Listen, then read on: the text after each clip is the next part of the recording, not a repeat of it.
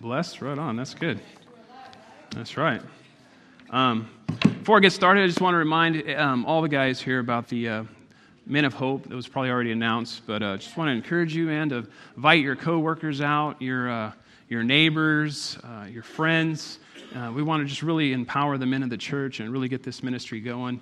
I know God's got a lot of things to do for our church with the men here, and so we want to get that going. And Liz is going to be starting her New Believers class the second Monday in May. So if you're a new believer, that's right, go ahead.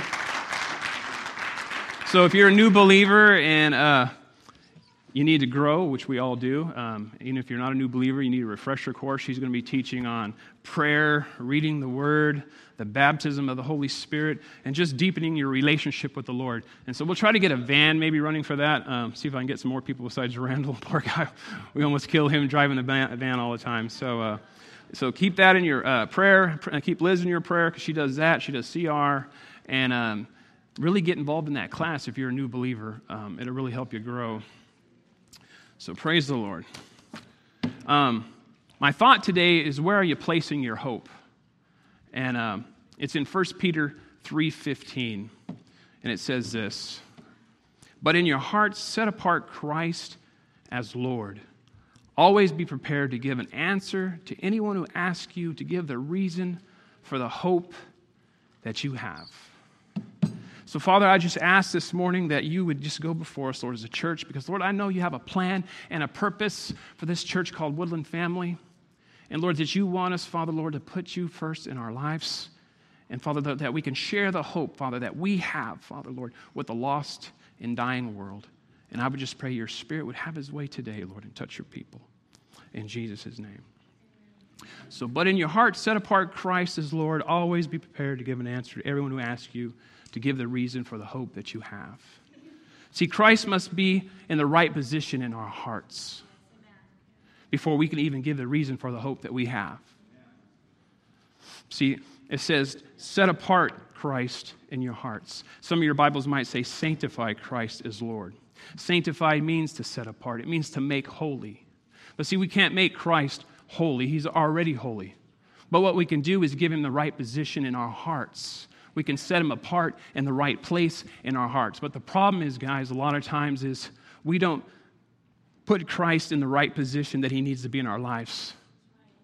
We put him in a common place. We put him right there with doing the laundry and dishes. Oh, if I have time, I'll say a quick prayer here and there.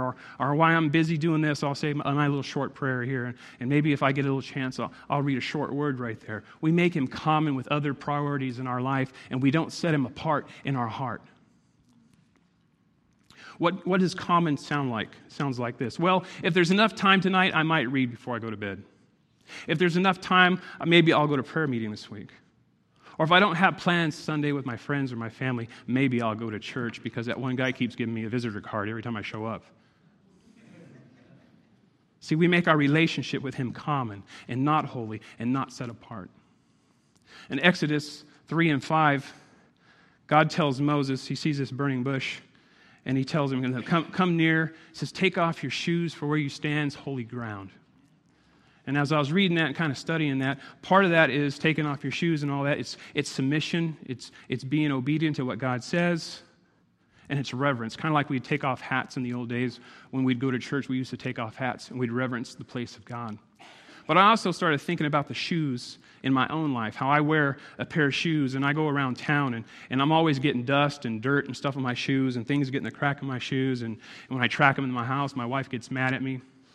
And I think about how as people we go around and the places we go and the people we're around and the things we get involved in our life, all this stuff kind of gets on us. And then we want to go to a place with God that's holy and he wants it to be separated and he wants it to be holy. It's holy ground and we bring all this stuff in our lives that mingle with our lives and we want to take it into a place that should be holy with the Lord, to spend time with him, and we're mixing the things of the world with our time that should be holy and set apart for the Lord. And Lord's saying, get rid of that junk. Take it off. I want a time and a place with you that's holy, that I can meet with you that's holy. And we're always mixing these things. God is not common, and he doesn't want to share lordship with any other things in our life with him. God wants a special place and time in our hearts that's not mixed with the world. And one reason the Lord's not set apart in our hearts is because we make him Savior, but we don't make him Lord of our lives. See, we want Jesus to save us and take us to heaven and spend eternity with him, but we don't want to take no time in this day and age that we live in to spend time with him to get to know him here. And see, God's wanting us to make a place, make time in our life where we can come and get to know him. And we set apart a place in our hearts and our lives that's just for him and you. There's no cell phones, there's no Facebook, there's nothing else but just you and him. And he's got your full, undivided attention. Luke 6:46 says this, "So why do you call me Lord when you don't obey me? But all those who come and listen and obey me are like a man who builds his house strong on a strong foundation laid upon the underlaying. And when the floodwaters raise and break against that house, it stands firm, for it is strongly built. But those who listen and do not obey are like a man who builds his house without a foundation. When the floods sweep down against that house, it crumbles into a heap of ruins." See, guys, a lot of people want the provisions of God's kingdom, but they don't want his lordship.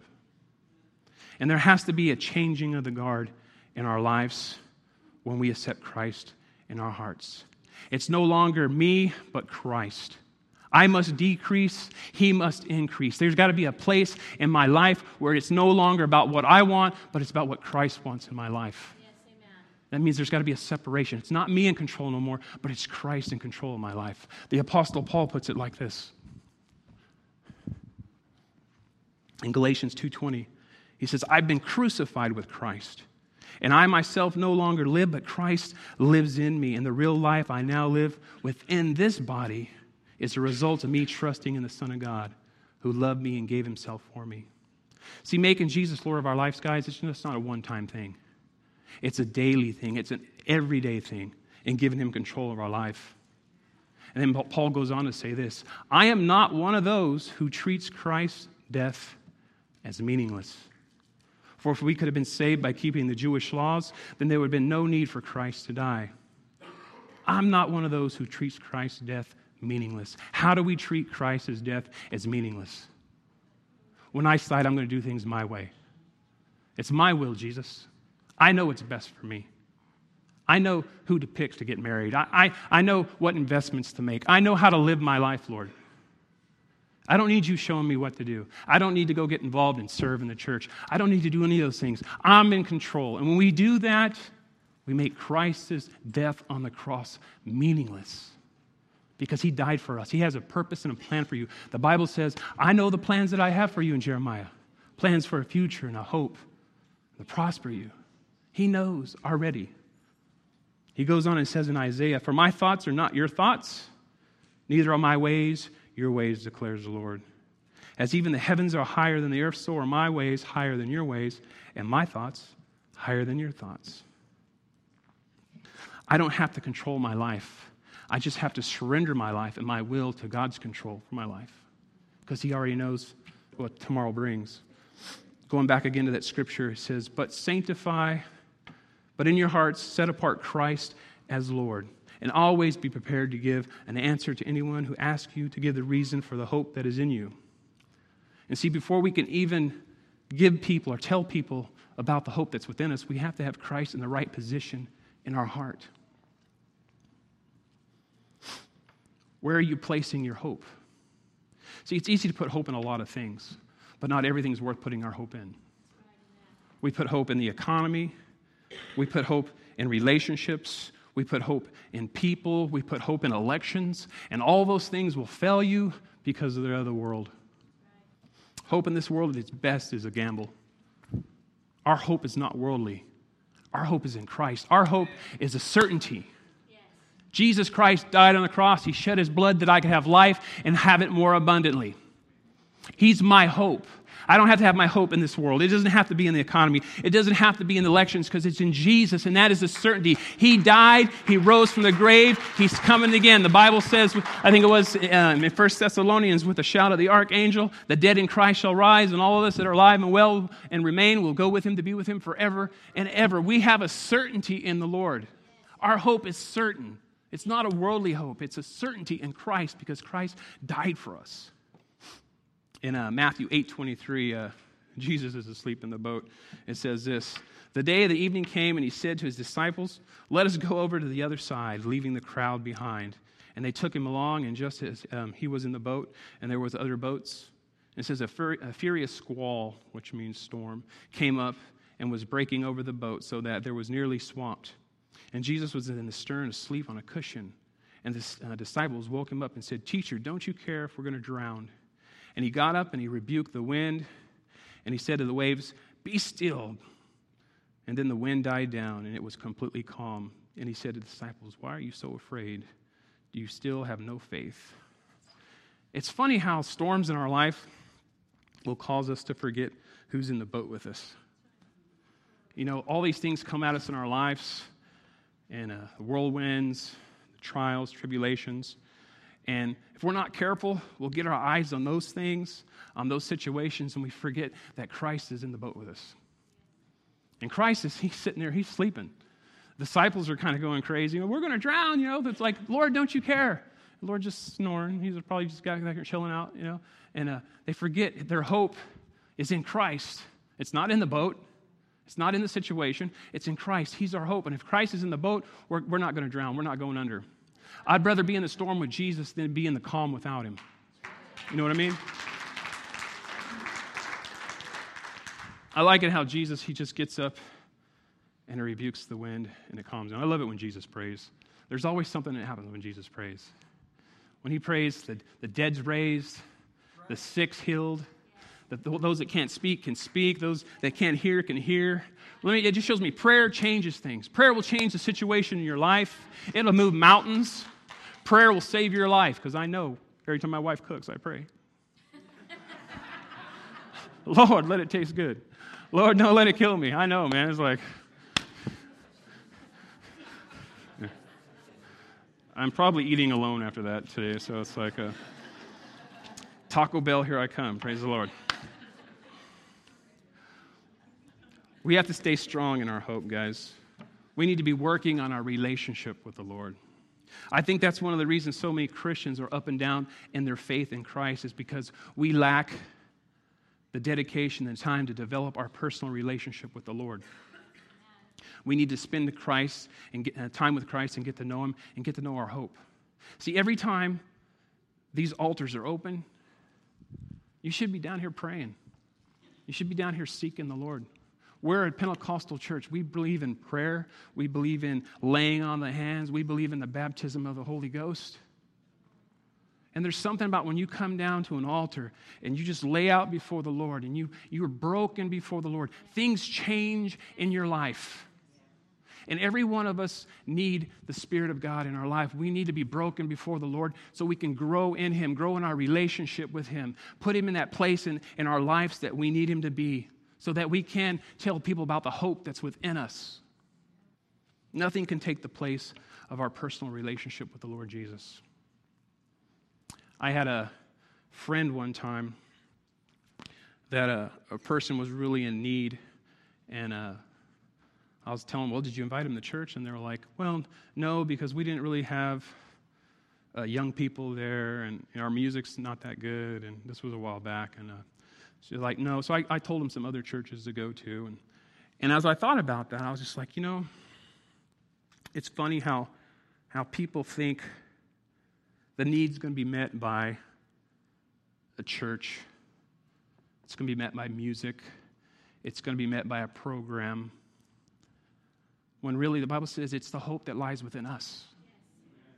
What is your hope in a church? Is your hope in a program? Because churches fail. Programs, you take Christ out of it, it's just a program. You take the Spirit of God out of here, it's just a get-together. Christ is our hope. Christ is the one that died for you. He's the one that shed his blood for you. That's our hope, church. It's not about, I love my church, Woodland Family. I love Woodland Family, but it's not about Woodland Family. Let me tell you, Jesus saved me. He set me free. He delivered me. He gave me healing. He changed my life. I go to Woodland Family just because I love the Lord and I want to serve, and that's a place I can serve. But my hope is not in my church. It's in Jesus, because he's the one that set me free.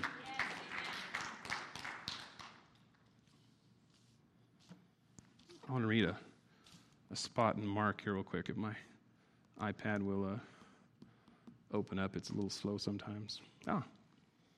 Praise the Lord. It did open up. So it's a little lengthy, but just bear with me because I want to go somewhere with this. It says he went across to the lake on the region of the Garnesea. And when Jesus got out of a boat, a man with an impure spirit came from the tombs to meet him. This man lived in the tombs, and no one could bind him anymore, not even with chains. For he had often been chained and had bound hand and foot, and he tore the chains apart and broke the irons on his feet. And no one was strong enough to subdue him. And night and day among the tombs and in the hills he cried out, and he cut himself with stones. And when he saw Jesus from a distance, he ran and fell on his knees, and in front of him he shouted at the top of his voice, "What do you want with me, Jesus, Son of the Most High God? God's name, don't torture me." For Jesus had seen him, and he said, "Come out of this man, you impure spirit." And Jesus asked him, "What is your name?" "My name is Legion," he replied, "for we are many." And he begged Jesus again not to send him out into the area. And a large herd of pigs was feeding on the nearby hillside, and the demons begged Jesus, "Send us among the pigs, allow us to go into them." And he gave them permission, and the impure spirits came out and went into the pigs and into the herd, about 2,000 in number, and they rushed down a steep bank into the lake and were drowned. Those tending the pigs ran off and reported this to the town and the countryside, and the people went out to see what had happened. And when they came to Jesus, they saw a man who had been possessed by a legion of demons sitting there, dressed and in his right mind. And they were afraid, and so those who had seen it had told the people what had happened to the demon-possessed man and told them about the pigs as well. And then the people began to plead with Jesus, "Leave the region." And Jesus was getting into the boat. This man who had been demon-possessed begged him to go with him.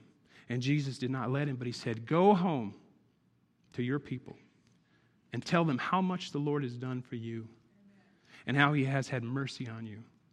So the man went away and began to tell in all Decapolis how much Jesus had done for him, and all the people were amazed. So Jesus goes to this region he doesn't normally go to, and this demon-possessed man that's been in these tombs living among the dead things come out, meets Jesus. They recognize Jesus, and they don't want to be cast out. And so Jesus tells them they can go into these pigs, and they go in these pigs, these people's livelihood there in that area, and they run down this hill, and they're drowned. And they come out of the towns, and they see this man that's been possessed. It's been causing all kinds of chaos, been bound and chained and crying out at nighttime, set free in his right mind.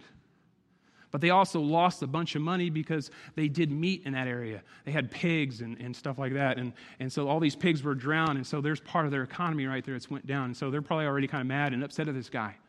And so they're telling Jesus because they're kind of not really sure about this stuff being cast out of him and all that. And so they're wanting him to leave the region, to take off. And so this man knows that these people are going to be kind of mad at him because they've lost money here already, and he's already caused a problem by hanging out and crying at night and wailing and screaming and all that. And so he's all, "Lord, take me with you." And Jesus says, "No." He's all, "Go back to your home. Go back to your people and share what the Lord has done with you and how he's had mercy on you." And I want to take this now and I want to apply it to kind of where we're at today. So this man, he lived in the tombs. He lived among the dead things. And that's kind of like the world we live in today. We live in a world full of the walking dead. There's a lot of people that are alive, but spiritually they're dead. They don't know Christ. They're outside of the grace and mercy of Christ because they've never accepted him in their life. And there's a lot of people in the church that are the walking dead. They come to church, they attend church, but it's casual, it's common. Jesus has no place really in their heart. And they're spiritually among the walking dead. Number two, no one was strong enough to do him. That shows me that he was out of control. And we live in a world where there's a lot of people that's just out of control with the way they live their lives. And number three, it says, night and day among the tombs and the hills, he cried out. And we live in a world where people are crying out in hurt and in pain, in our need of deliverance and help and hope. And 4, it says he cut himself with stones. And we live in a world full of hurting people. And if you go to CR, hurt people hurt people. Kids cut themselves nowadays. Suicide is rapid. It's one of the number one killers on the Native American reservations. If you know anything about Native Americans, the suicide rate there marvels any city in the United States. And in 18, as Jesus was getting into the boat, the man had been demon-possessed, begged him to go with him, and Jesus said, no. Go home to your own people and tell them how much the Lord has done for you and how he's had mercy on you. So the man went and began to tell in Decapolis how much the Lord had done for him, and all the people were amazed. See, he could have let him go, but he didn't want him to go. He wanted him to go back to a people to share the hope that was in him. And as I was studying this and reading this out, Jesus actually goes back to this area some 18 months later. And this crowd of people that wanted Jesus to leave and didn't want nothing to do with him because they weren't sure what was going on with these demon-possessed people. Some 4,000 people come out now to hear what Jesus has to say. And in Israel, archaeologists have found one of the largest citadels in all Israel in that area. And I wonder if it comes back and it goes back to that one man. That instead of just going and doing his own thing or going with Jesus, Jesus said, no, go back to your people, go back to your town, go back to your friends and family and share with them the hope that was in you. Because see, he was bound, he was messed up, he had demons, he was in a dark place. But he went back to a people and he shared the hope that was in him. He didn't share hope about the disciples. He didn't share hope about a religion or a church, but he shared the hope that was in him. That, hey, I was messed up. I was bound. I was demon-possessed. But this man called Jesus came and set me free. He touched my life. He changed me. And he told me to go share the hope that's within me, church. That's our job. It's to share the hope that Christ has in our lives. What has he done for you? It's not about just bringing people to church. It's not about music and all these other things that we want to make religion and Christianity about. It's about what's Jesus done in your heart. What has he set you free from? What has he delivered you from? That's the hope that's in you. Christ. He's changed my life. And the thing about that, the Bible says, this man was demon-possessed. His name was Legion. And what I was reading, that's somewhere between 5,000 and 6,000 demons, scholars want to say this man had in him. This man was in a dark place. He broke chains, shackles. People couldn't subdue him. And what that says to me is there's no dark place in your life that you can go that Jesus can't set you free. Amen. Jesus has set you free. The hope that's within us. God's called all of us to affect the people on our jobs and our friends and our neighbors, to introduce them to Jesus. We're to be life changers. We're to share the hope that's within us, guys. Not our church, not our programs, not our ministries, but the hope that's within us, and that's Christ. Psalm 71 says this, "For you have been my hope, sovereign Lord, my confidence since my youth. From birth I have relied on you. You brought me forth from my mother's womb. I will praise you.